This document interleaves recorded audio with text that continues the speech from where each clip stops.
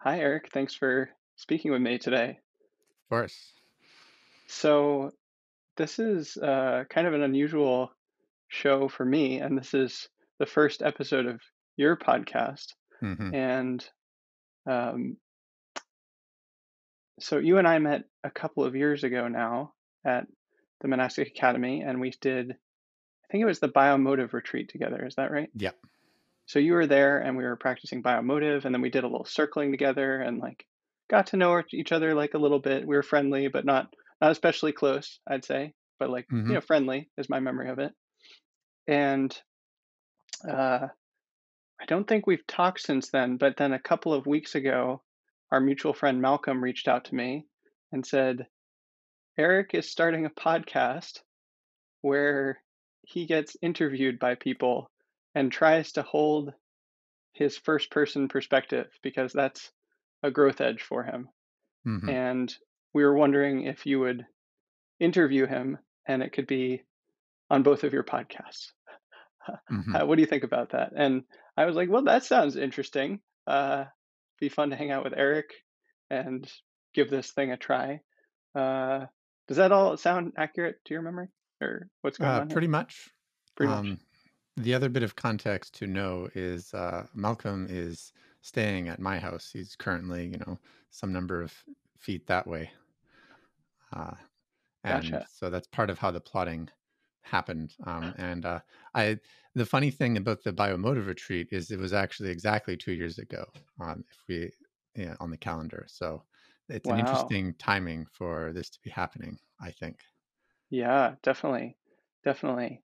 Um, so maybe tell me a little bit about, we'll see where this goes, but I'd be curious Hmm. to hear. It's such an unusual frame for a podcast to be, sort of repeatedly interviewed by people or repeatedly interacting with people. What makes that a project worth pursuing for you, and why is like holding your own first person perspective a growth edge for you? The first person perspective thing is another thing that also came from the biomotive Mm, workshop. I don't know if you remember Malcolm and I's dynamic there, but that was even for us discovering how we could work together in conversations. And it was there that it was discovered that I'm very good at having a second person perspective, figuring out what's going on for someone else and like inhabiting it a little bit. And that I basically don't have my own, I don't by default sit in my own first person perspective as much. And that is still, a growth edge 2 years later. Part of the other reason for the podcast being interviewing me is who I talk to changes a lot what I say. I have an interesting mirror quality to me. So in some sense, I'm the one being interviewed, but I find that I'll say very different things, or like I'll have very different frames depending on who I'm talking to. That's basically the idea behind the podcast. And mm, one part of the podcast is it is a inter dash view, in that like the way I tend to talk is sort of a mutual interview almost, and that is also why it like might go on your podcast as well. mm, mm. Fascinating. Fascinating. What are you uh, sort of feeling emotionally right now as we sort of enter this conversation?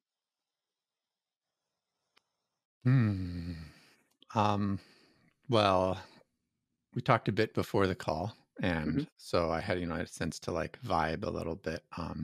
I was feeling a bit nervous then, and then now I'm feeling more like grounded and like, okay, now I get to like do the show thing that I'm here to do. Hmm. So Hmm. I'm feeling excited. I notice, yeah, like energy in my chest and like in my arms, and I want to move more. Hmm. Hmm. What's your sense of me from a second person perspective right now? Ha ha ha ha. Yes, very good question. Well, so that's like, how do I remember you? Mm, Your summary was pretty good, but it was from your perspective. mhm, Let's see. So I'll start with, like, I remember, you being at uh, the monastic academy, and being part of the uh, double circle conversation where we had a giant circle of, like, figuring out how to have a conversation that we wanted, that included having a smaller circle in it. And I remember that you were part of that conversation, and that was a very formative conversation in there. And but it was kind of, as you said, I didn't particularly talk to you, and so I didn't have totally a great sense of who you were personally, but I did have a friendliness. You were part of the whole thing. And then um I also saw that you were on a Slack that I am part of, and I was like, is that the same? It's the same guy, I think. He looks a little different now. His hair.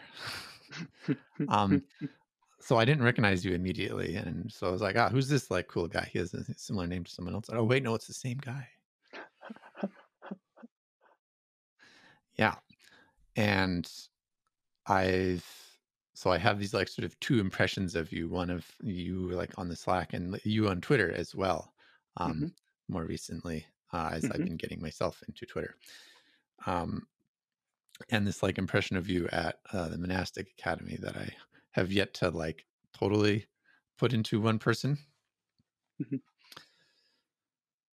That's more my first person perspective of the whole thing. mhm, Um,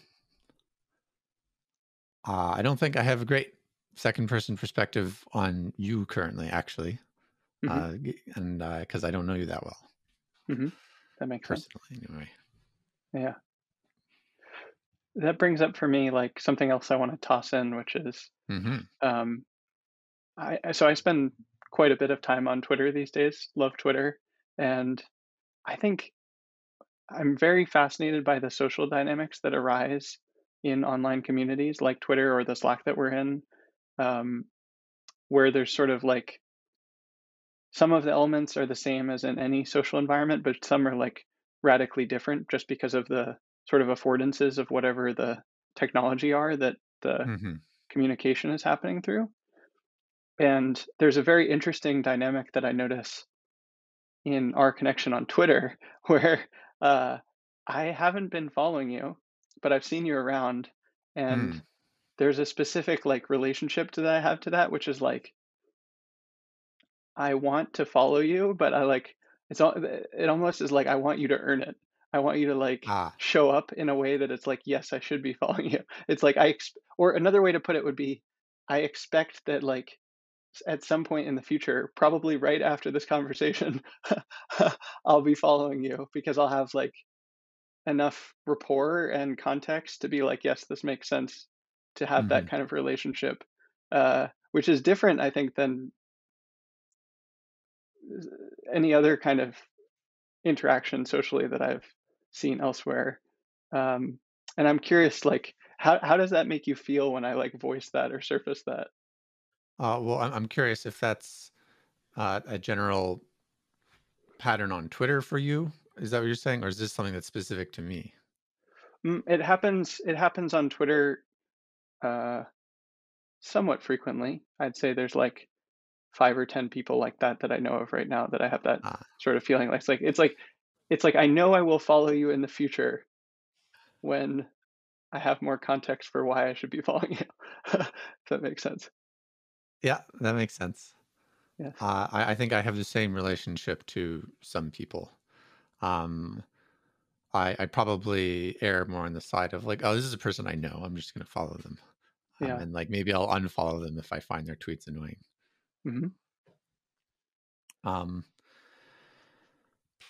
I mean, as far as what comes up for me when you say that, it makes a lot of sense. I am not a big Twitter user. At least I don't compose a lot of tweets. There's a reason why my current project thing is, X out of 100 tweets, because I'm like, well, I got to tweet something in order to like exist on this platform, to have a presence of any kind. And it's something that's very different than in real life spaces, where when you're present, like you don't have to say anything to be like known to exist and to be there. And that's something that I have leaned on a lot, that I have a much harder time doing online. Like, how do you be present without having to like blast everyone with something you're saying? Hmm. So that during this pandemic, that's something I've really struggled with, and it was something I also felt like, in contrast. The biomotive retreat was a place where I felt like I could do that a lot and actually be seen in that, because there's another thing that can happen sometimes where I'm present, but like there's too many people just blasting their own whatever, and so like no one really cares that I'm there. Hmm. How many tweets have you written towards this 100 tweet goal? I think I'm at 17 currently. 70. What's that been like so far? Um, I've been holding it very lightly. It's almost like I'm just tracking more so, and just yeah, just tracking how many tweets I'm tweeting, with like, a light intention, an inclination towards tweeting something if I have a thought that seems like, tweet compatible or whatnot. Part of this is also just hanging around Malcolm, who's pretty prolific on Twitter, and having being around someone who has, a tendency to just like tweet something when I'm around them sometimes, and like learning what that's like. Hmm. I would say Twitter is interestingly like now my main intellectual community, though, in a way where it used to be more Facebook. What's the difference there for you? There are no dancers on Twitter, or at Huh. least I'm not really connected to my dance community on Twitter. I'm sure they exist, but like my Twitter follower Twitter sphere is like, it's the in group sphere that um, I think I've been part of for a very long time. At least like that's the like who I'm following. But on Facebook, it's a lot of dancing, which is, the other part of my life that is very important, but it's not intellectually stimulating the same way. It's not about, what's happening in society. How do we think? What do we do with emotions? How do we create relationships that last? It's a whole different scene. Can you tell me more about your relationship to dance and why that's important to you and yeah, that whole area of your life? Oh yeah. So this is one of the things I thought we might get to. Um, Dancing is I've been doing partner dancing, West Coast swing, for 10 years now, and it has been my main form of embodiment and expression and in-person community in Vancouver, where I live. Um, the How I started doing that is also an interesting story. I made a spreadsheet of all the different physical activities I could think of that would be like worth my time, and had a bunch of categories in the spreadsheet that mostly weren't actually about physical activity. They were like, is there a community? Would I be building a skill? Is it competitive? um, is it actually physically active enough? um, Stuff like that. And so I had, like team sports, I had weightlifting, I had just running, I had partner dancing, I had solo dancing. But partner dancing is the thing that came out on top as like the best physical activity I could be doing. And the only one that really won in a significant way, other than that, was weightlifting, just because partner dancing doesn't build muscle the same way. Weightlifting is just like, straightforward way to do that. So, I signed up for dancing lessons, and then kind of the rest is history. I have there's more to that. Here I am with my first person perspective. The other big thing I did was apply everything I know about learning and uh, I mean, basically learning and feedback loops and creating lesson plans and all sorts of things to like actually get really good at West Coast swing. And this was like my test ground, my uh, development. Yeah, test ground is good. Experimental ground of like if I know anything, I should be able to apply it somewhere. This is the object level case, and so I did, and I started filming myself a bunch, all my dancing, starting in 2014 when I decided to get serious about this. And 3 years later, I am in the like basically top semi-pro rank in West Coast swing. I went from novice to all star, and Wow. I'm like, well, I guess that's proven I can like do a thing here pretty significantly. Yeah. And I had a lot of fun doing that. I did a whole routine, and I like started learning how to teach it, which was also in line with my interests around learning. And now I'm sitting with a sense of like, well, I'm not really sure what to do with having done as much dancing as I have and building the social connections I have in the dance community. Like where does this dance fit into my life if it's not quite as intellectually stimulating, but it's like still clearly my favorite thing to do in an embodied sense, uh, especially since it's like kind of niche. You can't just dance West Coast swing with anybody. It's not an easy to learn dance, unfortunately. um, and then the pandemic happened, so we can't dance anyway, so I haven't had to, uh, but I've been missing it, even though I still don't know what to do with it. Hmm. Do you, I'm curious about the relationship to intellectual stuff, but let's come back to that. How to put this? Do you find yourself wanting to stay with West Coast swing and get better at it in some way, or have you considered like totally changing what movement practice you're throwing yourself into? Mm, to do more in West Coast swing, I would have to put more time into it, um, or yeah, like more effort than I want to. I basically have gotten to the point where, for my skill level, I I have to be doing it a certain amount for it to make sense, which means going to conventions or teaching probably. And I'm not actually that interested in doing a lot of teaching in West Coast Swing. It has mostly given me the opportunity to go places and run classes in other places. I most recently did this in Japan, which was Wow. super fun. Um, Mhm. but it's like not something I want to be doing mainly professionally. So I also have stopped going to as many conventions prior to the pandemic anyway.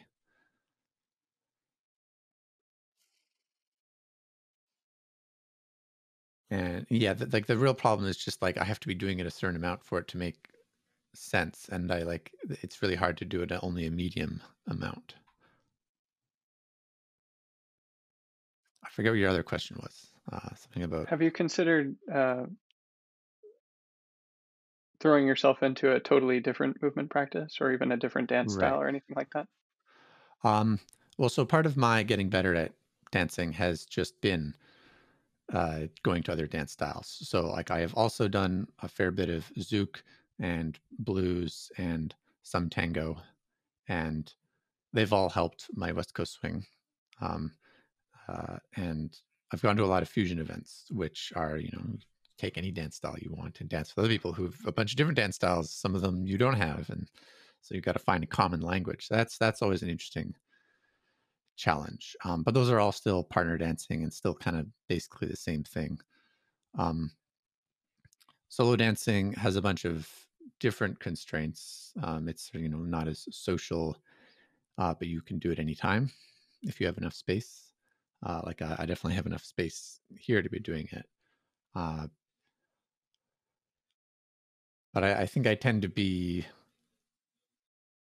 social. I much prefer the social aspect of partner dancing than the solo stuff. And this is probably related to the whole second person, first person perspective thing, where I I have a hard time finding like my inner voice, you could say. Hmm. So partner And dance is especially useful for you because it's like a dialogue with someone else. Is that what you're yeah, saying? yeah, exactly, exactly. So I really like conversations like this one.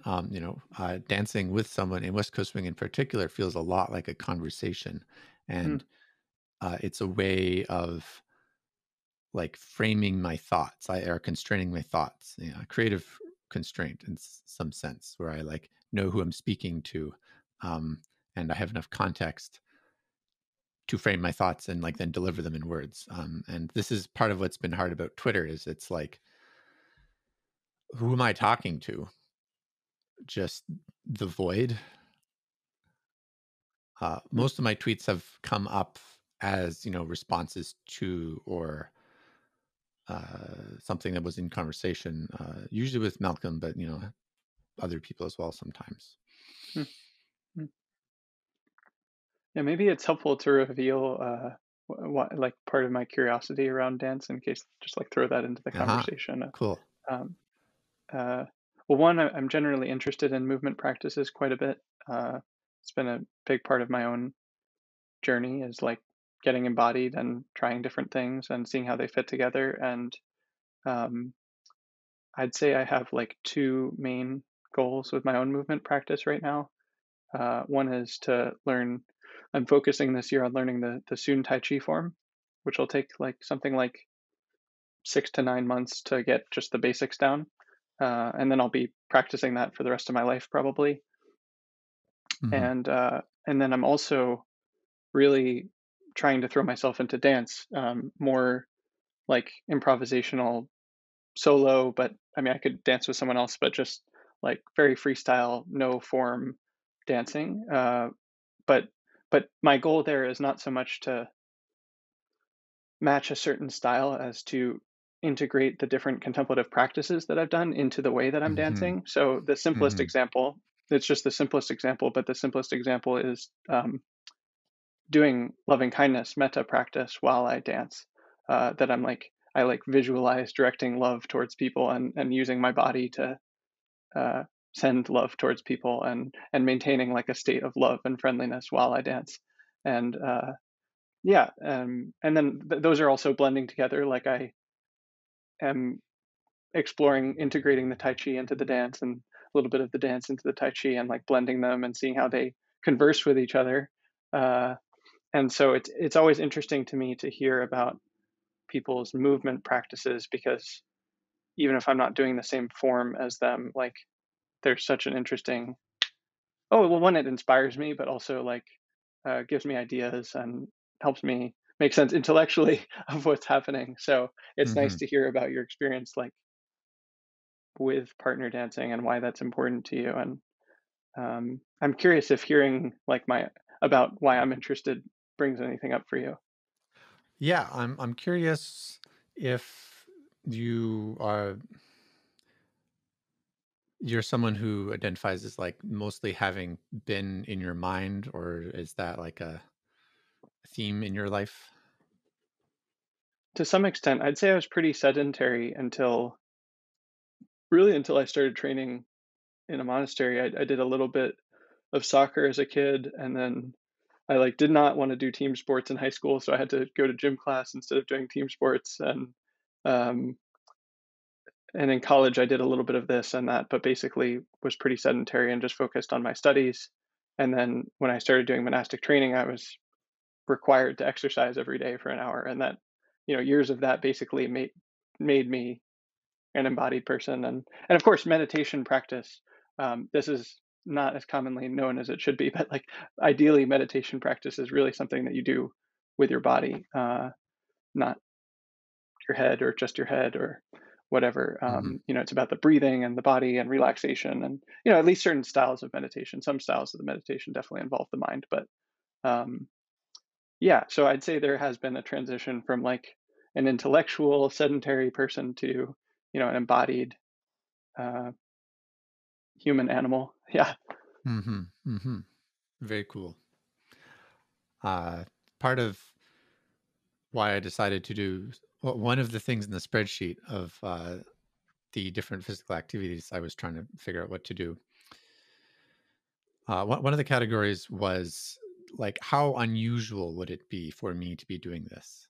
Hmm. And at the time, definitely dancing had like um, an expression, being expressive, and it's vaguely associated with being more feminine, and uh, something that I was like not at the time. I was also like, very nerdy into computers. I mean, I still am, but this has been a whole area added to my life where I can feel embodied. And it like turns out I've always been like secretly quite embodied. I just like didn't really think of myself that way until I started dancing. Um, and I mean, at the same time, I'm also very happy to uh, be act or inhabit the feminine much more than I used to, uh, Hmm. in like non-obvious motherly ways, or even just in my dancing, just being like a little, you know. Hmm. And I also follow in dance. It's important for teaching and learning to be able to lead and follow, um, which is a whole other aspect of that. Hmm. If you had to totally switch your movement practice from West Coast swing or even partner dance entirely and do something completely different, what would you do?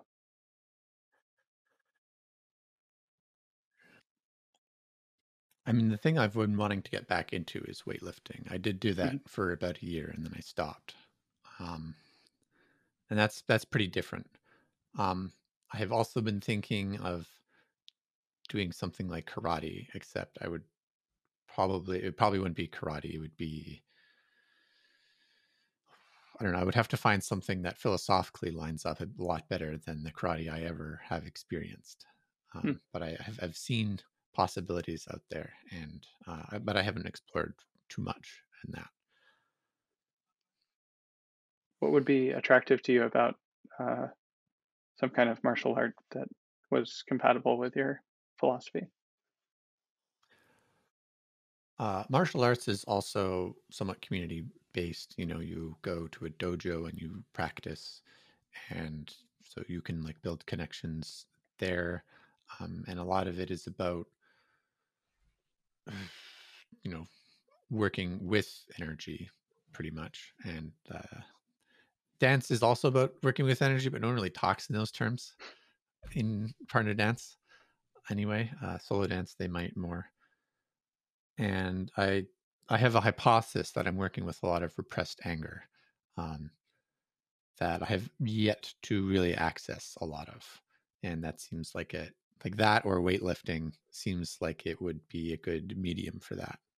Hmm. And this ties back to your comment about embodied practices being something that you can also practice meditation while doing, especially if you subscribe to the Mark school of thought around meditation, where meditation can be all sorts of things.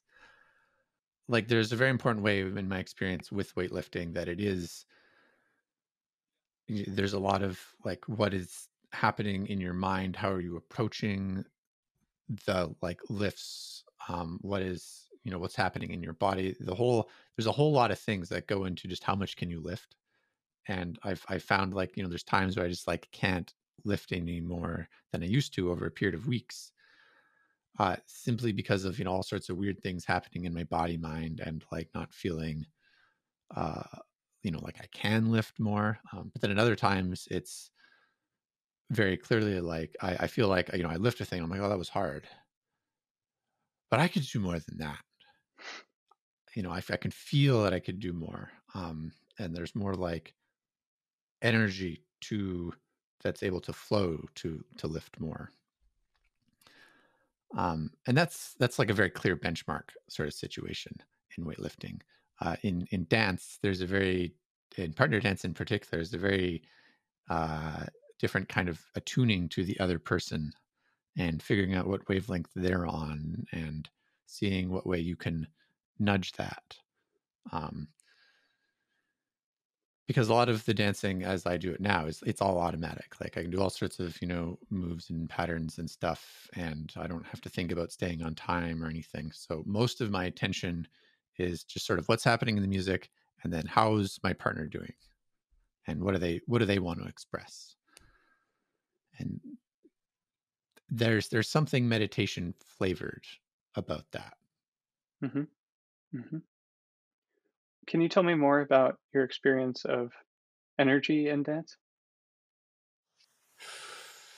Energy. It's like, ooh,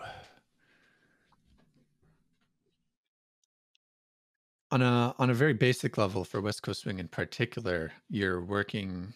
The part of the model is that is it's basically a physics model. It's not entirely accurate, but like followers have a certain amount of momentum, and they're not supposed to be doing uh, things that they're not supposed to be moving if they haven't been like caused to move.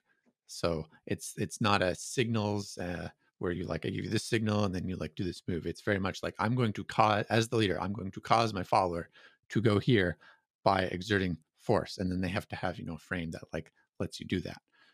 Um, so in a very this scientific sense. It's more science flavored because it's not exactly how it works. But in a very scientific sense, there's force energy involved.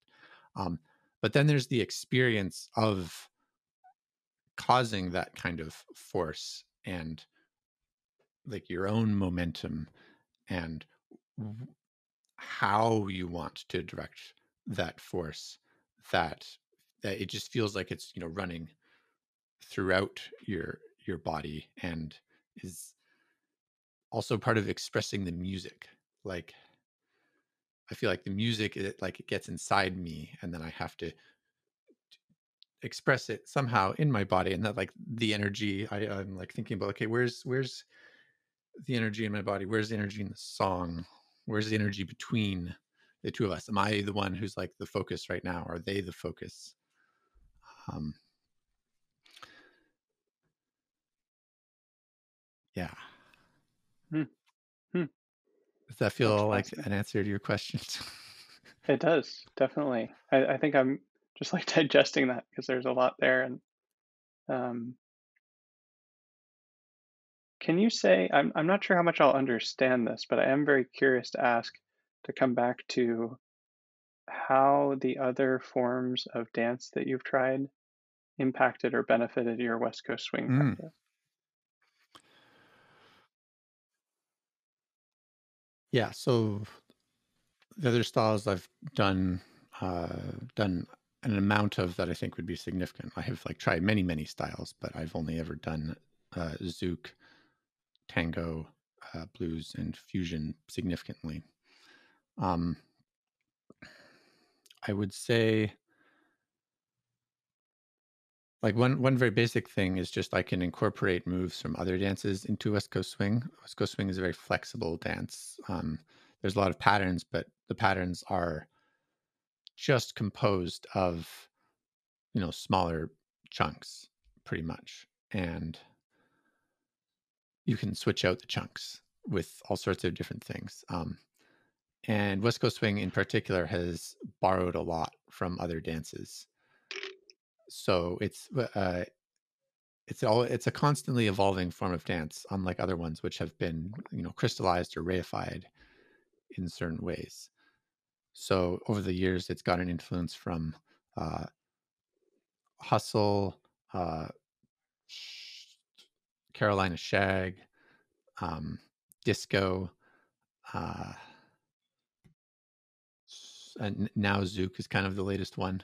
And this also changes with how the what music is played. So, more lately, people have been playing slower songs, and fusion and blues tend to be really slow, much slower than West Coast swing normally.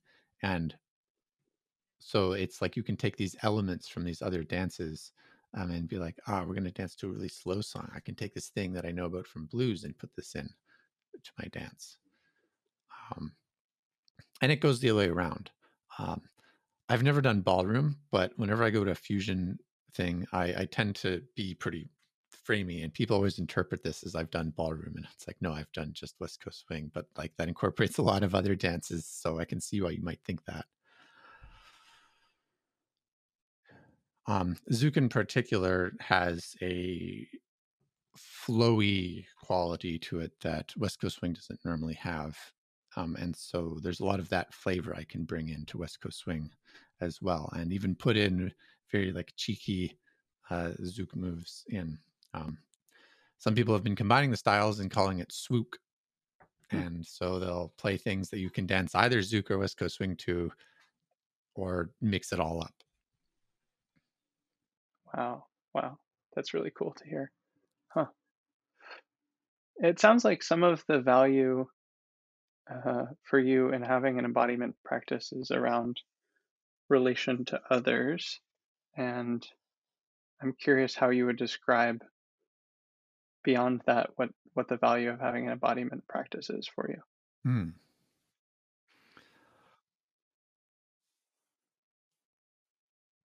I notice that I notice I exist much more, to the extent that I have been in my body. It's like I feel like I've been in contact with reality more. I have a sense of what's possible.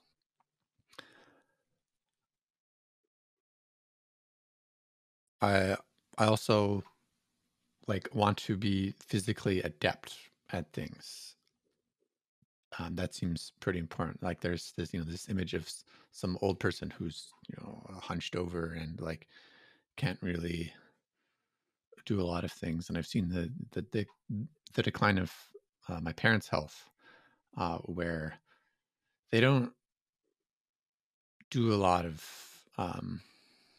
embodied things. My dad takes walks, which is pretty good. He's doing pretty good, but he like can't. He's not alive in the same way, and it seems important to me if you're alive to be like actually really alive, and that's just a lot of fun and great. Um, I also want to look good. That gets back to the social stuff, but there is a bit of that, like, who am I to myself, even Hmm. in there. That all makes sense. That all makes sense. I love how you put those things because I've certainly thought and or valued the same things myself, but I like how you describe them. One other thought: Hmm. um, embodiment does help with thinking. The amount of times I've had dance metaphors come up for some way that I've been wanting to express something, I think it's a lot. I mean, not just because it's a huge part of my life, but I think even the way I think. It does not start as words. It starts as a motion, a feeling, a relationship, some kind of proprioceptive something, and I'm like, these two things have this kind of relationship or something, and it's a very feels very physical, embodied in my brain how I think about it. Hmm. Fascinating. Fascinating. Huh. Um, what would you say the value of intellectual activity or an intellectual practice is in the same way that we just talked about the value of Hmm. embodiment practice?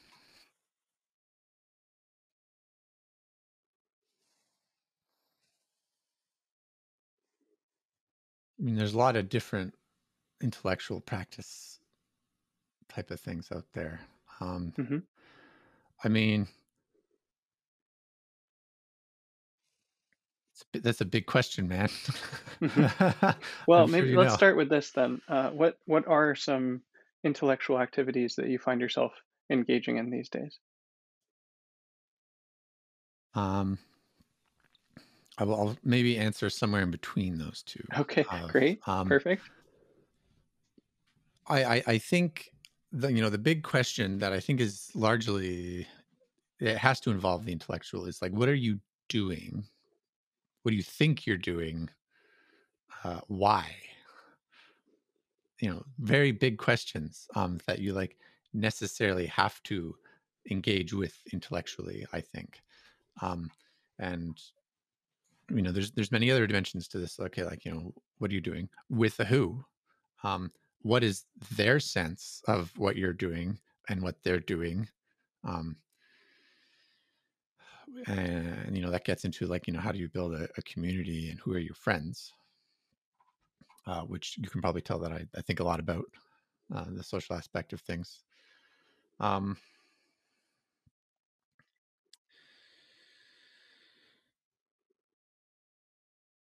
and then in order to actually be able to do anything that you want to do, there's the how of how do you do stuff, and how do you know what you're doing is in fact what you think you're doing.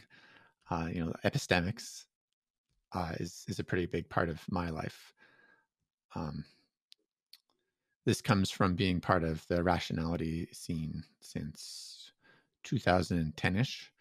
I went to one of the Center for Applied Rationality's first workshops and have since been a many time volunteer, around 17 workshops or something, despite not Wow, living in the Bay Area. wow, wow. Yeah. Well, like I've went to their workshops as a mentor, I should say. I don't know if I said that. So like helping other people go through the workshop and being someone who knows the content.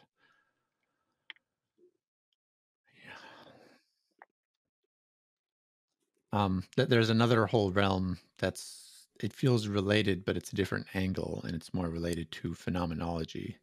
Like, how do we interpret what is happening? Um, how do we make sense of it? Uh, how do we make sense of our own feelings and thoughts? Even, what's happening in my body? What does this have to do with what's happening out here? Or what do I even perceive to be happening out there? What is it possible to feel? Is, I think, an unusual question that I often ask. Um, in contrast to just how am I thinking, how am I feeling about this? Like, how could I be thinking about this? How could I be feeling about this? How does this person think about it or feel about it? Um, so perspectives. So that's another common thing I think about. Hmm. Speaking of, I've been wanting to ask, like, what's your experience in this podcast interview so far? Hmm. Uh, Surprise, delight, curiosity, uh, interest, uh, recognition, and friendship or brotherhood, I would say. Yeah. I'm curious about brotherhood Hmm. in particular. Um, Maybe you remember this from Maple, but one of the things that I picked up there is calling people friend. Do you remember that? I don't. So this is a Quaker practice from the Society of Friends, and you in that community you address people as friend, and it's like a spiritual practice. It's a social custom as a spiritual practice, and that has a lot of implications. But you try to maintain a friendly attitude towards people and see them as friends, not anything else. And I've done that for years, and recently have started putting on a similar lens of seeing. It's complicated with like current gender concepts, but the simplest Yep. thing is like seeing men. male presenting folks as brothers, seeing female presenting folks as sisters, and there's certain kinds of dynamics that come out there that I think can be wholesome and can be cultivated. So there's I don't know what your gender identity is or how you present or what pronouns you like or something, but you sort of present as a man, and I feel like a brotherly energy towards you of like admiration and respect and like peer, like being your peer and um, wanting to learn from you and like play with you and grow with you, and that's the kind of feeling tone of it for me. Hmm. Hmm. Is is there something like family in there? Uh, when you say brother and sister, is like family part of that? Maybe uh, sometimes, but more in a universal sense of like we are of the human Hmm. family or the planet Earth family or the living beings family, and not necessarily like of the same family unit that would have some of the implications of like if you and I had been literal brothers together or something.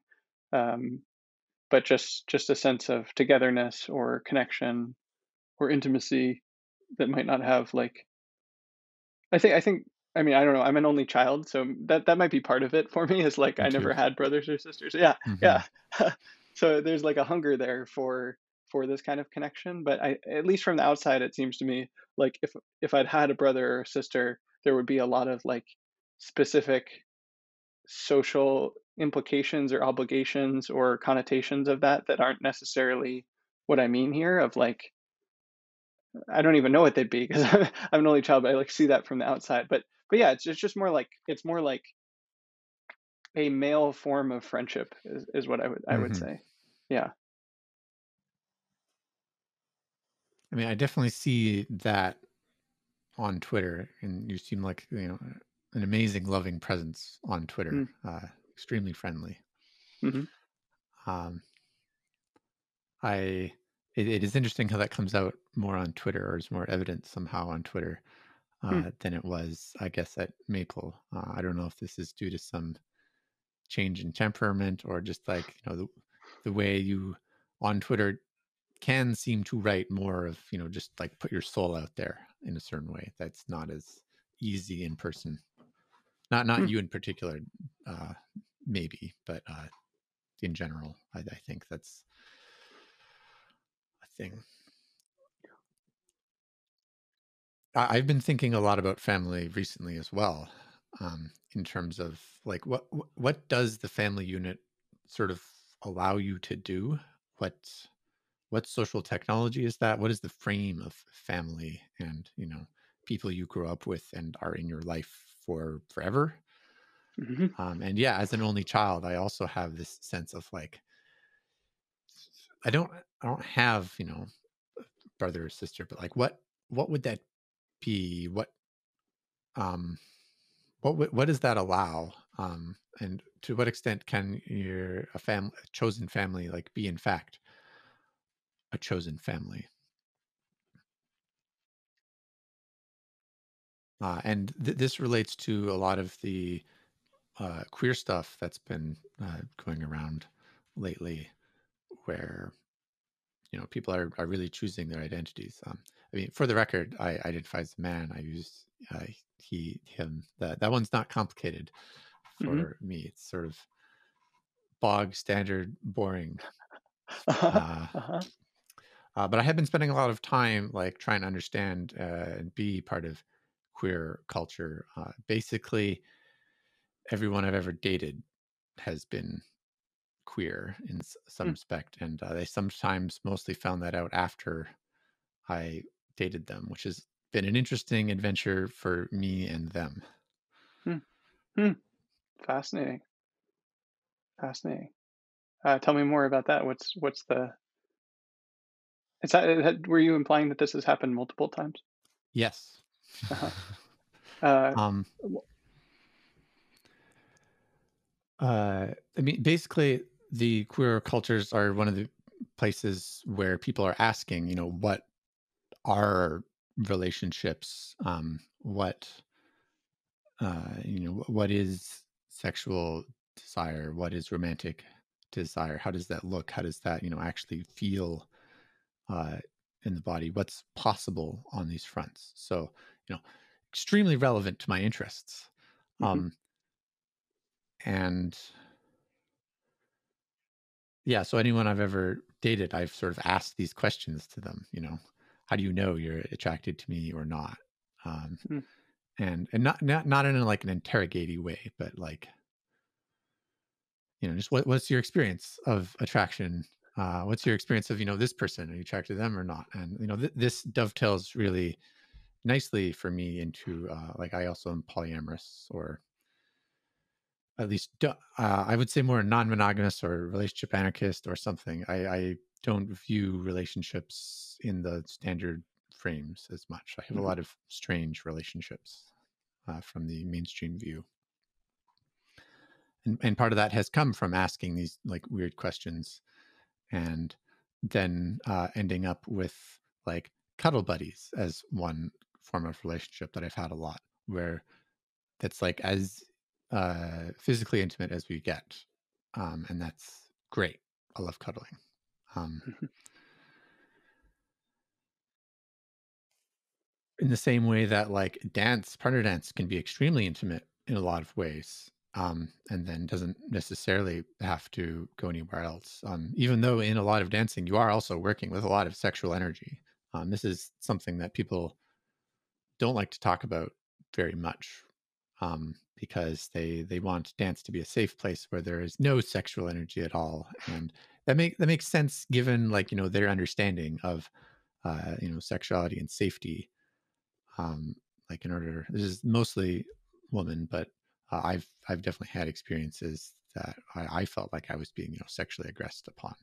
But Hmm. I'm not going to kid myself that that compares to how often that happens for women or women presenting or followers or however you want to language that. Hmm. Um, and that's an ongoing question of like what when you're dancing with someone, what is the kind of energy that's present here, to link it back to the other stuff we were talking about. Is there sexual energy here? Is it just we're playing with sexual energy because this song is very erotic somehow, or it's there's a lot of innuendo in the song, or is the song, are we like acting out the song ourselves? Are we like taking on the roles of whatever's happening in the song, or are we just dancing to the rhythm of the song because we like how it sounds? Um, and that's part of the like continually sussing out what's happening with this other person. How are they interpreting the music? What do they want to express? Even what do they want to express with me? Because how who you're dancing with matters a lot as well. And unfortunately, queer representation or these sorts of questions, they don't come as easily as I would like to the West Coast swing dance community. Anyway, fusion dance community is a bit more on top of this, but like I said before, it's not really an intellectual space the same way. So it's been something I've more been exploring on my own and with close friends.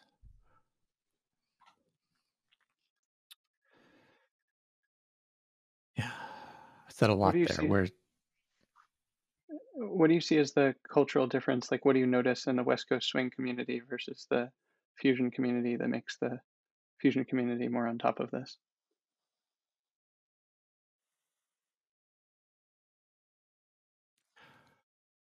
I'm not sure the origins exactly on this, but West Coast swing has competitions in it, and is it's taught in classes, like normal mainstream classes. West Coast swing as a egregore uh, is trying to be mainstream and presentable and like broadcastable, like being put on TV. Um, Fusion does not have the same requirements. It's always been more the social dancing aspect of it. They have only recently had competitions, and I don't think anyone really cares about them because the diversity in what people are bringing to fusion is like extremely hard to judge. There's no consistent standards. Not that the standards in West Coast Swing are particularly consistent, but at least they're trying in a certain way. Um, Not to say fusion should have standards either. Part of what makes fusion fusion and as free form as it is that there aren't. Um, Zouk is basically the same as West Coast Swing. It comes from Brazil, and it's the origins of that are extremely heteronormative, uh, machismo flavored. Um, and the only extent that Zouk isn't or does something else is usually that it has had contact with the fusion community.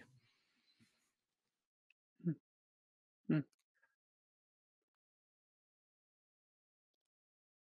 So the fusion world is more in contact with these things, but then there's the whole other separate thing of I don't think many people in the queer communities are really thinking about things the way that uh, I am with like they don't take in phenomenology and epistemology nearly as much uh, to the whole thing. It's more social justice flavored these days, which is well, it could be better. Mm-hmm. Mm-hmm. What are the sorts of conversations or explorations that you're having with the close friends that you have around these issues?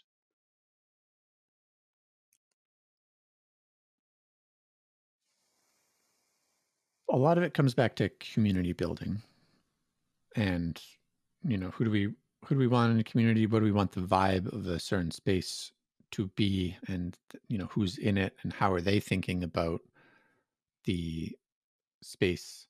um, so a recent conversation I had was about switching and who um, switching in dance. So like in the middle of a dance, starting as a lead and then or a follow and then taking the lead and then having the role switch in the middle of the dance, and that can go back and forth a bunch.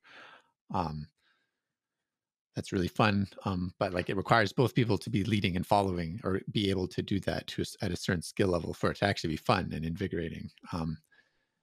And there's a question of like should that be normal or expected, um, or should I'm going to use this word with like at least three levels of quotation marks. Should people be uh, expected to be able to switch, or like is it uh, fine for people to only want to do one kind of role? And if we wanted to make a community or a dance event where it was switching heavy, how would we do that? Um, and like what's behind the psychology of people who are more interested in switching and doing both roles versus the people who want to do only one role? And like one thing that does seem to come up is like the queer dancers are far more likely to be interested in actually dancing both roles and switching. And like the other main avenue through which people become good at this is just like they want to get really good at dancing, so they get good at leading and following, and then find that they like both things because they're actually good at them.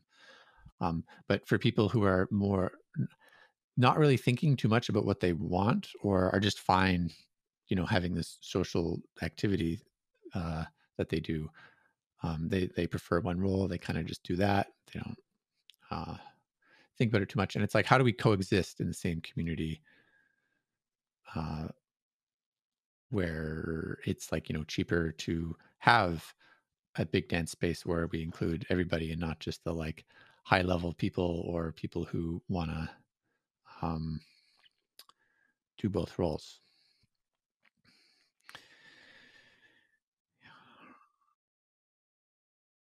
I'm getting the sense that there may be specific questions that you want to be exploring through your movement practices and your intellectual endeavors, but also that maybe underneath that, you're longing for community with people who can engage with these questions from both perspectives and a place of familiarity and even expertise, and have both stimulating conversations or reflections on these topics, but also like embody them through motion or dance.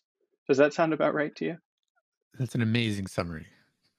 Yeah, that's like you hit the nail on the head. Uh-huh.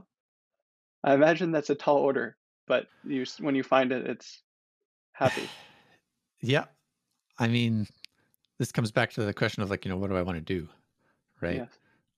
It is a tall order. If I think if I was doing less, I don't know. I feel like less has already been done in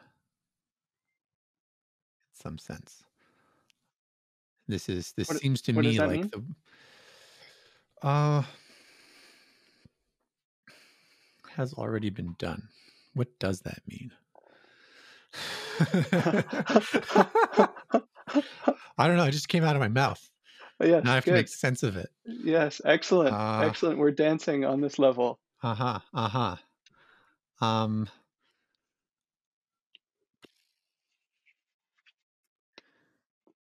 I mean, I guess there's like two angles that I could go with that. Like people have done dancing and expressed things in it. People have built grand theories of all sorts of philosophies and what's going on in people's lives. And to some extent, famously, philosophy is very theoretical, and I just want both. And there's a lot of things to explore in both domains, and you know, cross disciplinary. Um, there's something about being fully integrated in all of that that I'm looking for, and in some sense, looking to be integrated with other people about on whatever level that makes sense.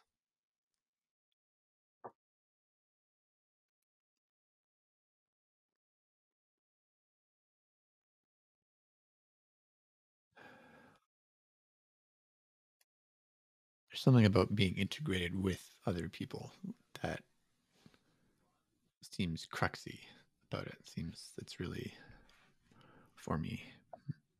I'm getting this sense as well that might be useful for this of like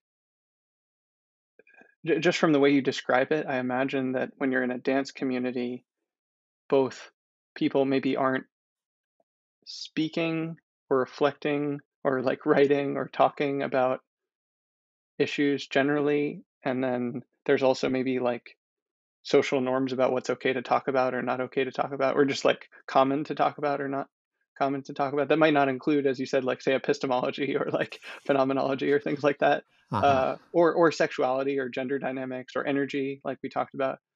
And then on the other hand, um, of when you're say on Twitter or another online community of it being maybe you experience that as like radically disembodied, where you don't have a sense of who someone is or how they show up in the world or how they move their bodies or what it's like to literally or metaphorically dance with them.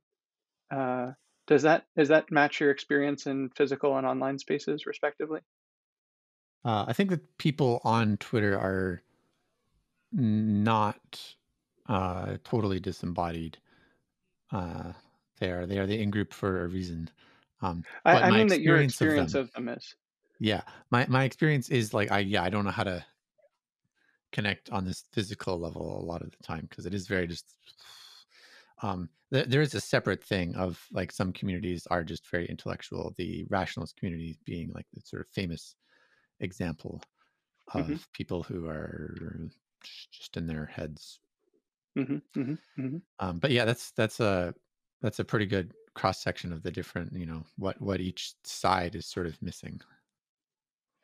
because I mean, this is a little bit to zoom in, but one of the things that's happened for me over time on Twitter is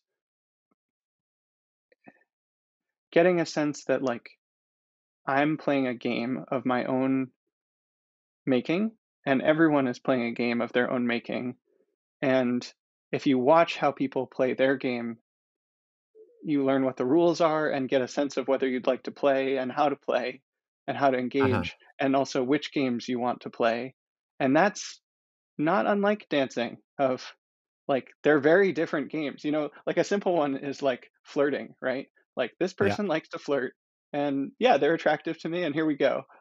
We're going to flirt now. And even the ways that they flirt are different for different people. Mhm. Mhm. Um that's a very simple example, but other people have very complex or involved or evolving games, and it requires like the same kind of attention that you were describing with dance of like watching the other person and seeing what it's like to be and how can I shift them slightly, and and also a sense of your own game as it were and what it is that you're trying to do and where that intersects. And of course some people you're like, oh, I don't even want to play that game like for whatever reason, but a lot of times there's really interesting overlaps of how your game fits into other people's games. And I imagine from this conversation that that could be a kind of growth edge for you on Twitter, at least, of like discerning what people's games are and then learning to dance with them in the same way that metaphorically, of course, that you do literally in West Coast Swing. Yeah, definitely on Twitter. That's part of it. I have a vague sense of some people's games. Some people are more overt about it, of Uh huh. course. Some people are, famously illegible. Uh huh. So, and Yes. and and sometimes that's their game. Is like, how illegible can I be while still like conveying any information at all? Uh huh. I think in some ways Mark plays this game, and I find it's a fun game. I really like that game. Uh huh. Uh huh. I do this myself a little bit, so that's why I like that one.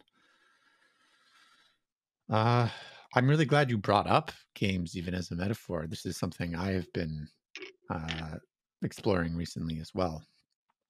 Of the infinite game Mm-hmm.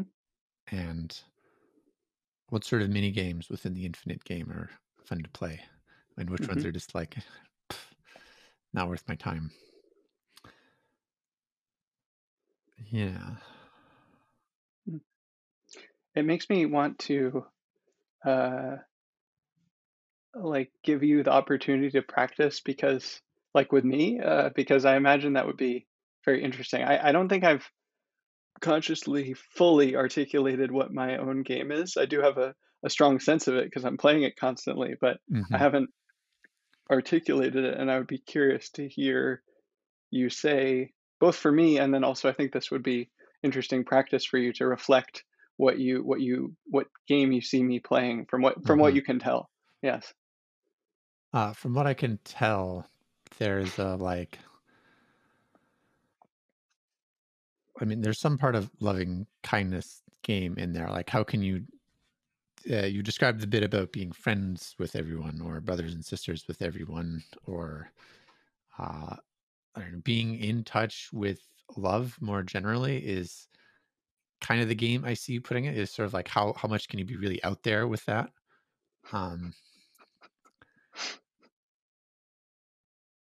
that's one version of the game, and it seems I don't know. I haven't seen enough of your interactions with other people to see like what games you're playing with other people, but that would be my very basic like this is the game that Tashin's playing sort of with Mhm, himself almost.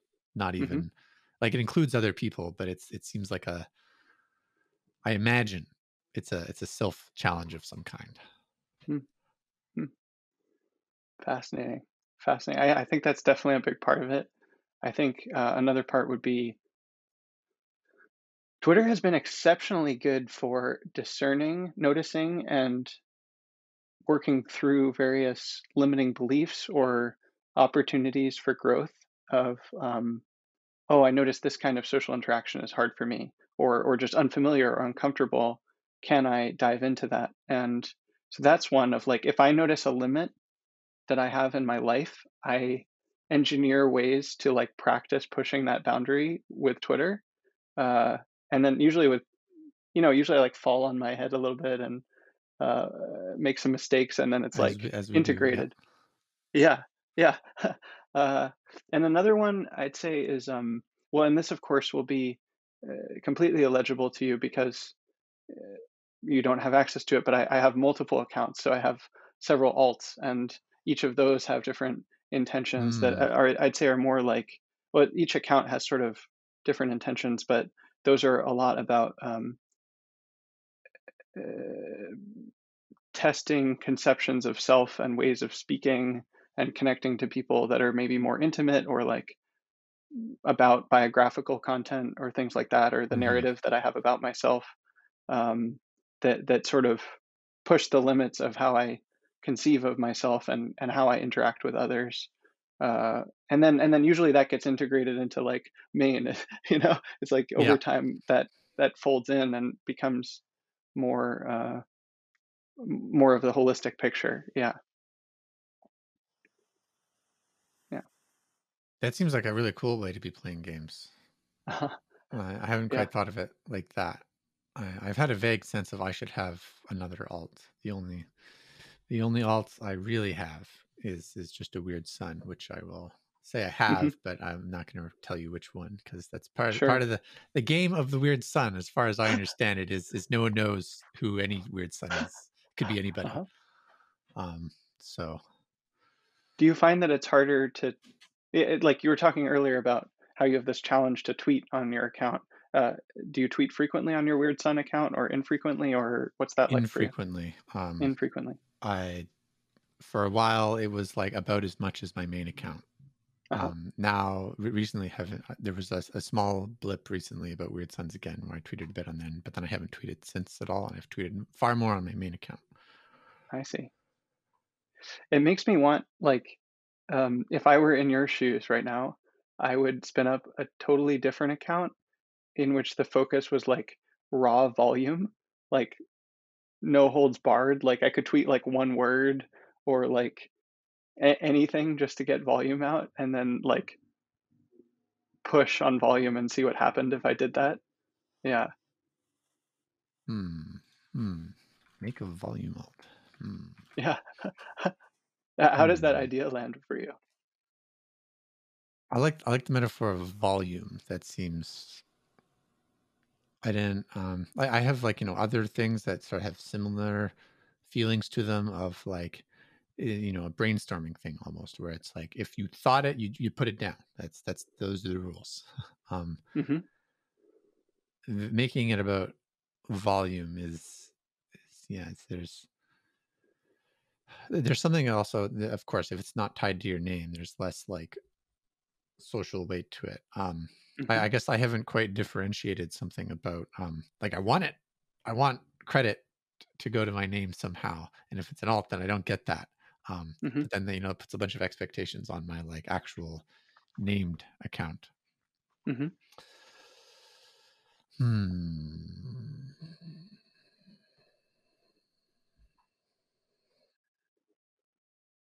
Where are you at now, sort of emotionally and also interpersonally in this conversation? I found it very useful to say a lot of what I have said in this Mhm. conversation about where my interests are, and the whole embodied and dance thing, and I have at least the sense that from what you've said, you have a pretty good idea of where I'm coming from and what my interests are, what I'm doing, um, especially based on the recognition and brotherhood and the way you were able to summarize a lot of what I was saying and what I wanted, like very succinctly, and that feels I don't know something like I'm seen. I do exist. I do have all my thoughts and feelings that I in fact do have, and it is possible to communicate them to other people, which feels good. Uh-huh. Um, I'm sitting with a sense of well, there's some other people are going to be watching this. I don't know who they are, but I'm feeling pretty good about I guess how I've represented myself here, and this is probably a side of me that a lot of people haven't seen. that Mhm. you've been able to draw out here. Mm, mm,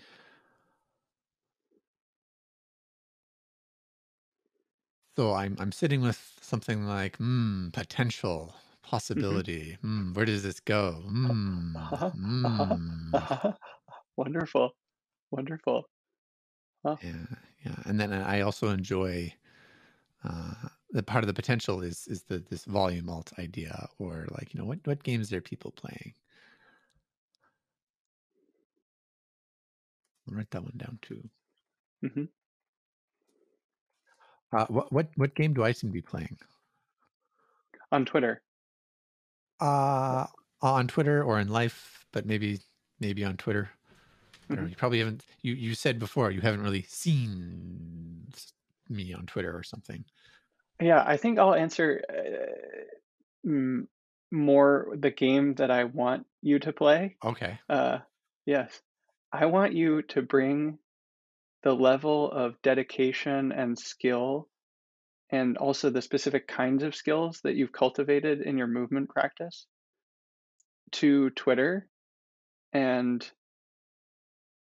your intellectual practices and your longing for community, and see what happens when you do that, when you transpose those skills into a totally different setting that's social and verbal and networked. Uh, Hmm. and I want to see what happens as you push the boundaries of that. And I want to see what happens if you play that game with me over time on Twitter. I imagine some really interesting things could come out.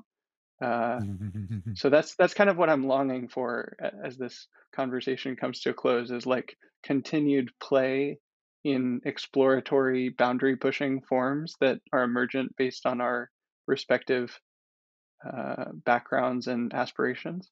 Yeah. Hmm. Hmm. Hmm. Tall order, Hmm. but I think you can do it. I think That's you the can do little it. game I'm interested in playing, man. I think it's Yeah. appropriate. Yes. It is a tall order too. Yeah. Well, I see it in you. I also anticipate, having had this conversation, that there's some level of that becomes more available, at least between me and you, and then in the greater uh, in group zeitgeist. I mean, Definitely. Definitely. this is I mean, even this podcast and the future ones are also me trying to introduce myself and what I'm about to people. Like, one audience I have in mind is people on Twitter who Yes. follow you and me, and we'll see what they think of it. And part of the reason Malcolm is the one who brought it up was, like, he was the one who came up with the podcast idea first. Hmm. Uh, and he's been trying to figure out how to market me in some sense, how Hmm. to be the person to be like, hey, this guy, because we've had a long relationship. Uh, we've known each other for 8 years, and I've had a lot of residences on this stuff, but he's been just far more public about a lot of things, and I've been just, a little Huh. internal. Yeah, that feels important to speak to before we close out. Hmm. Could you say both? Well, let's start. There's two questions I'd like to ask, and we'll see how this goes. But um, what has your relationship been with him over those 8 years? So we met at a party in the Bay Area, a rationalist party, and we then were both very early volunteers for the Center for Applied Rationality. Um, in one of our first conversations, he talked about the group he was with in Waterloo, which is now known as the Liminal Space Agency. Um, and so I had this sense of, like, oh, here's this guy who also lives in Canada, but I'm meeting him here, and he has an interesting intellectual community, something about, having cool relationships, which at the time I was also interested in. Um, from there, we basically were in a lot of the same spaces, a lot of the same contexts, read the same stuff in the rationalist community. We went to Burning Man together uh, in 2014, and then in 2015 we were at different camps, but we still saw each other a lot um, there. And there's a bunch of photos on Facebook that include him there. Um, so we bonded a lot then. Um, we have a funny story of both being people who live in Canada, but feel like our heart was in the Bay Area for a long time, with the rationalist and the extended community around that. So we, for a long time, we only ever saw each other in the Bay Area, despite both living in Canada, uh, basically until 2018. Um, like the thing we would do is every summer we would go to the Bay Area and go to all the events there, the EA Summit, the CFAR reunion, the Burning Man, and I would go to a dance event, but and then in 2018, I went to visit him and his crew in Waterloo, which were doing a whole thing around um, how to, I mean, there's a lot of ways to describe the thing that they're doing, but it's like how to do collective intelligence well, how to be in, how does a group get enlightened as opposed to just, some kind of individuals. How do you, what are your good relationships? How to relationship? Uh, how to think about economics beyond just money in relationship. And there was a really weird thing happened there when I went there. Um, what I found was a lot of people thinking in similar ways to how I had been thinking about uh, these sorts of questions. And in particular, I felt like there was a lot of space available there and a lot of perspective taking that I did not find elsewhere before, like that to that extent. Um, and in the background, there was a lot of for them. Like I felt like I actually connected to people who knew a lot about economics and like parenting and education and how that like actually grounds out somehow in your relationships and reality.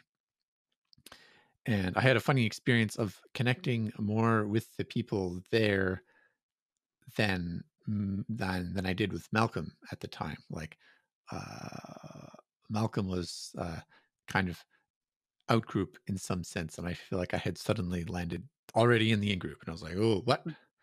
Super weird." Um, Part of that just has to do with like I didn't have any tangles with them. I didn't have, I wasn't there for 5 years already, and like having there was no buildup of issues, whereas like they had already had that. And so I was kind of, the role I had was something like providing space for Malcolm to learn some things they wanted to learn. Since then we have been talking a lot and about all these issues, and he's moved out from Waterloo, um, in part because his thinking has diverged from theirs.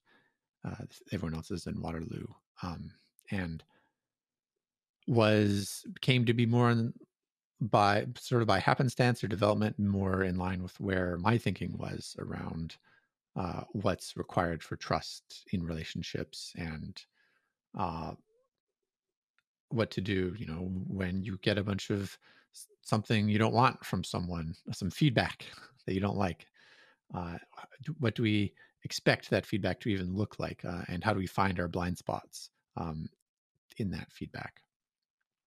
So the thing that he's named the non-naive trust stance, uh, to bring it back to dancing in some ways, is the new train of thought that I basically felt I was already on board with. He just named it. And he's the one who is being, as I said, more public, more naming the thing. But at the same time, I've been sort of doing my own development of thinking in a way that has just been very similar. And I also managed not to pick up a bunch of bad lessons from Waterloo somehow, uh, which I could have. And he is currently working with uh, and uh, describing those dynamics that happened at Waterloo in a way where hopefully other people don't pick up the same things. Hmm. And so now now he's here in my house, and we're gonna be doing something in BC, maybe a retreat center, maybe something like consulting. Where we're not quite sure exactly what that's going to look like yet, but that's the new project, the new scene, and this is also probably why. Um, One thing he's been doing is tweeting a lot about our conversations and sometimes mentioning me. Hmm. Now, you're not him, obviously, but you do work closely with him, and you're Yeah. his friend, and so on. What that relationship is sort of the genesis for this project that you're embarking on that finds us having this conversation. Yes. Uh, what if you had to guess, go out on a limb and try to speak for him? What would you guess that he sees in you that he wants to bring out Ooh. through this project? Oh, that's a great question. Great question. I mean, you've had a lot of great questions. As a connoisseur of questions myself, I'm like, um, what does he see in me?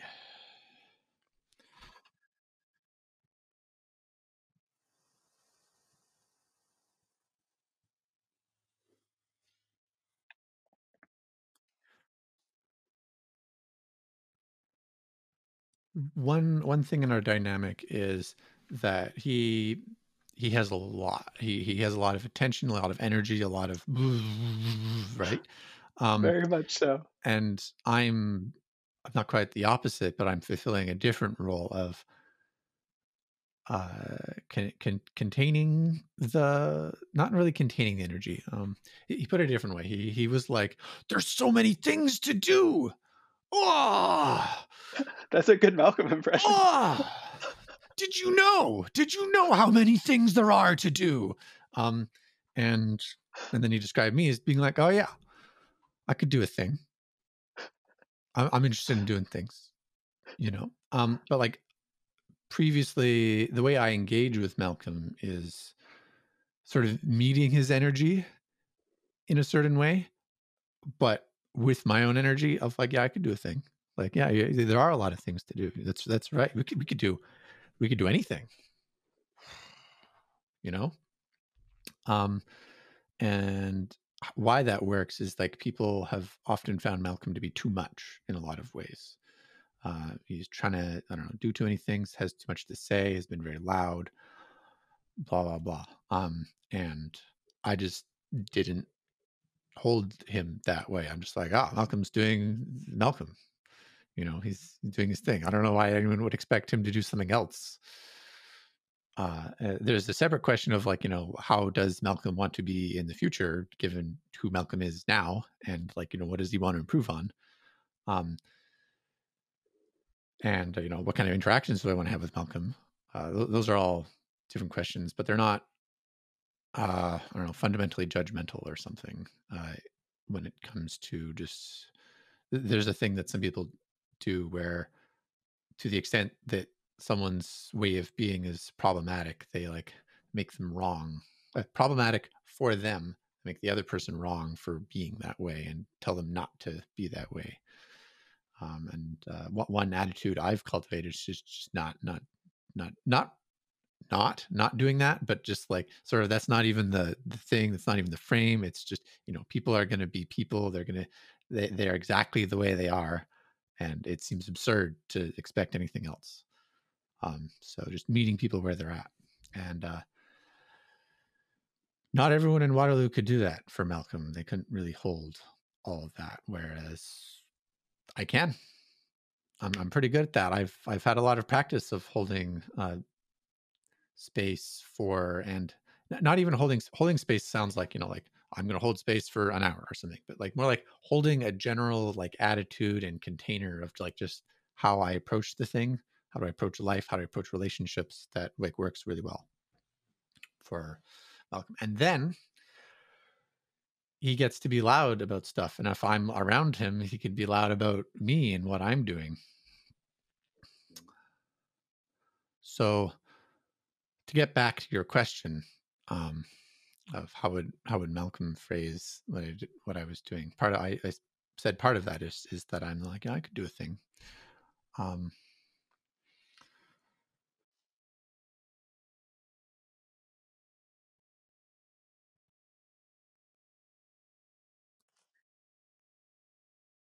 Another general thing is something around just patience with people that he's found it hard to have sometimes, and that's part of what it is to be Malcolm. And that I am able to be very patient with people in a way that he can't always be, and then I can fulfill, like, in some kind of organization, I can fulfill a different role in the interaction. Uh, if people, in fact, need more space and patience and whatnot, versus needing to be poked more.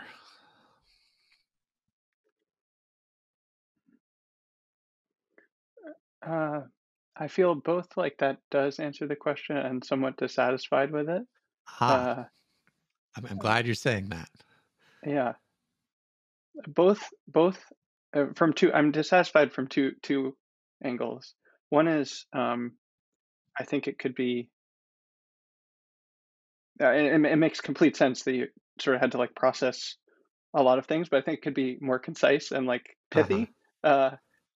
And also, and this is the more important thing, is less about what he sees in you or what he finds valuable about you in relationship for him, but what potential he sees in you for yourself and for the world, Ah, not necessarily with respect to Malcolm, that would make a project like this uh, make sense in Malcolm's mind, if that makes sense. Yeah. So both shorter and more about the future than the past. gotcha, gotcha. Um, yeah, this sort of answer is definitely a learning edge for me. Um,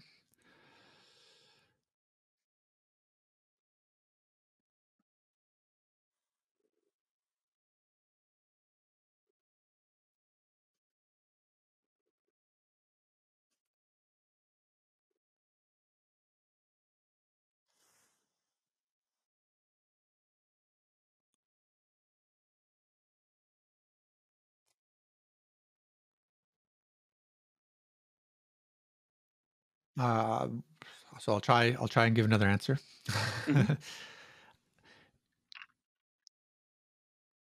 There's something like I track a lot of things. I'm able to track and keep attention where it should be. Um,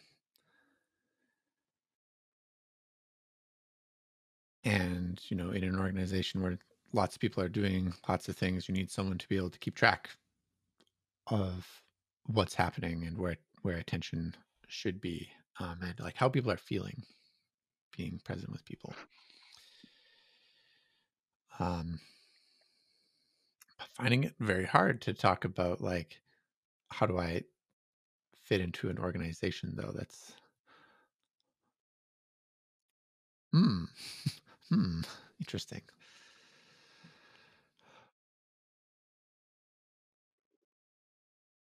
Can you ask the question again? Um, what strengths do you think Malcolm sees in you that are present in your relationship with him, but untapped in terms of how you're manifesting them in the world? Ah, good rephrase. Um, I guess the main thing is just I pass his non-naive trust stance test super well. Uh-huh. Like, so well that, like, I sort of already was following it before he came up with it. Hmm. Um, and so, like, I'm sort of an obvious person to be working with and developing it because I seem to just understand it already. Uh, I think I understand it. I think he thinks I understand it. Hmm. And a lot of it just needs to be, explicated still. There's not a lot of writing or stuff about it. But yeah, and it's like I'm just doing this non-judgmental, meeting people where they're at thing, Hmm. um, very consistently and in a way that's especially compatible with him, but also, like, I've done it with a bunch of other people, so it's not at all, it's not particular to him in another way. That does bring up the question of both for me as the interlocutor in this conversation, but also for anyone that's listening. How would you describe what that concept is getting at? The non-naive trust dance, Yes. as opposed to the hyper naive mistrust fight. Um, Yeah, yeah, and also as opposed to the way that Malcolm has articulated that, but how would you describe it from your yeah. own perspective? Yeah. Well, so it has dance in the title. This is very Yes, important. very The way important. I have approached dance has been very much, I'm going to dance with this person. How do I make this dance great? Pretty much, how can I contribute to this experience? How can I work with whatever this person's doing? Especially as a very high level dancer, I'm often dancing with people who don't have as many skills as I do, but there's a way I could approach that where it's like, oh, they don't have these skills. This is boring. This sucks. Um, or it can be like, just how great of a dance can we have? Um, that's part of where I come in and is like already having some of this attitude. The attitude itself being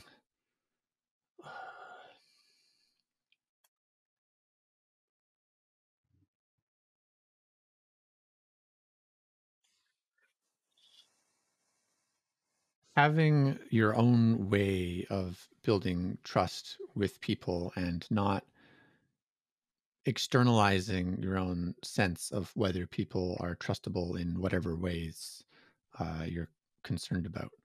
And so this can be like, do I trust this person to be able to do the spin and dance? Do I trust this person to hold to their word when they say they're going to be here at a certain time? Do I trust them to be able to uh, do this project? Do I trust them to tell me something that's important to me when I want them to, or like to give me feedback about something or to push back? Um, trust shows up in all sorts of places, and there has been a lot of externalizing trust um, in society. Whereas if some authority figure says something, uh, we there's a sense of like we should trust that what they're saying is true or something. Um, or your parents are saying something, this person in the community, it has some status and they're saying something and we should trust them, or like they've done certain benchmarks, they have a degree, they have whatever.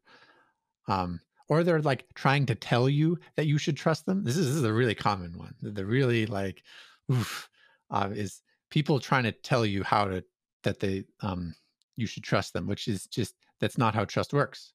The trust has to come from the other person based on how they understand the world to work and their expectations of how the person telling them to that they should trust them works, and their experience with them. um so in dance, if I'm dancing with a really high level dancer, that doesn't mean I'm going to have a great dance or we're going to have a good connection just because they have a bunch of skills. It allows for a lot of stuff, but I've had terrible dances with high level dancers because we, couldn't get on the same page about what the song was about or like who's in the spotlight or whatever. Um, and that'll happen. You can't yet figure out how to dance with this person. I've definitely also had experiences of I didn't know how to dance with this person, and then I like danced with them more and more, and then I learned how to dance with them by dancing with them, but also talking sometimes. So the non-naive trust dance is it's about trust and building trust as a dance, as opposed to I don't know a logical argument or um, there's some kind of right way to do it. That's the other bit. Like there's standards in West Coast swing, but eh, you can dance however you want in some sense as well in West Coast swing, and I think it's the same in life. Hmm, hmm. Is it? I'm not 100% sure that I'm fully understanding that. Is it fair to say that uh, the non-naive trust dance is about how to dance and play and collaborate with people skillfully? Yeah, you could say that. Um, that doesn't quite get the core, but that's not wrong. Hmm. What's missing there?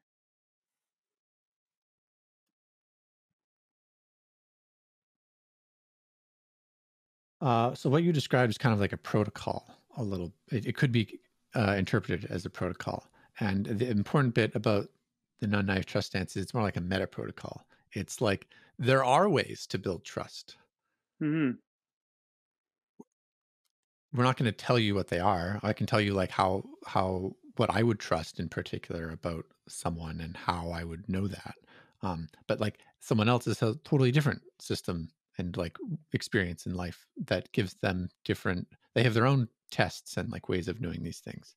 And there's it doesn't make any sense for me to say that like their way of doing it is wrong in some like really deep sense.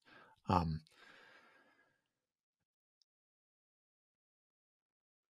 someone has in West Coast swing, if they've learned to dance a certain way, like I still have to work with that somehow if I'm going to, talk to this person. And I can't expect them to just already have learned a different way of dancing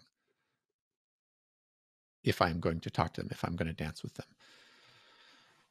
I think that's probably the most important bit about the whole thing. Mm. That's helpful. That's helpful. Yes. Uh, Excellent. Excellent. Well, this mm, there's been so much here in this conversation, and I've really enjoyed it quite a bit. And it feels like a beginning for me, a beginning Mm. in this connection, but also for you, maybe Uh-huh. a turning point for you. I hope it's a turning point for you, and I see a lot being possible for you. So I look forward to seeing how you explore that, and I thank you for having this conversation. And really, it's been a privilege to uh, have it with you and to be invited to have it with you. So thank you for that. And thank you. You've done a great job of actually providing space for me to be able to talk. I don't normally talk this much. I definitely can, as you can see, but Mm-hmm. yeah, and you've had great questions as well that have been actually exciting. The parts of me that do want to talk, and I too hope that this is some kind of turning point. Mm-hmm. I suspect it will be if you keep having these conversations. So Yes, yeah. yes, yeah. Mm. Okay. Well, thank you so much, Eric.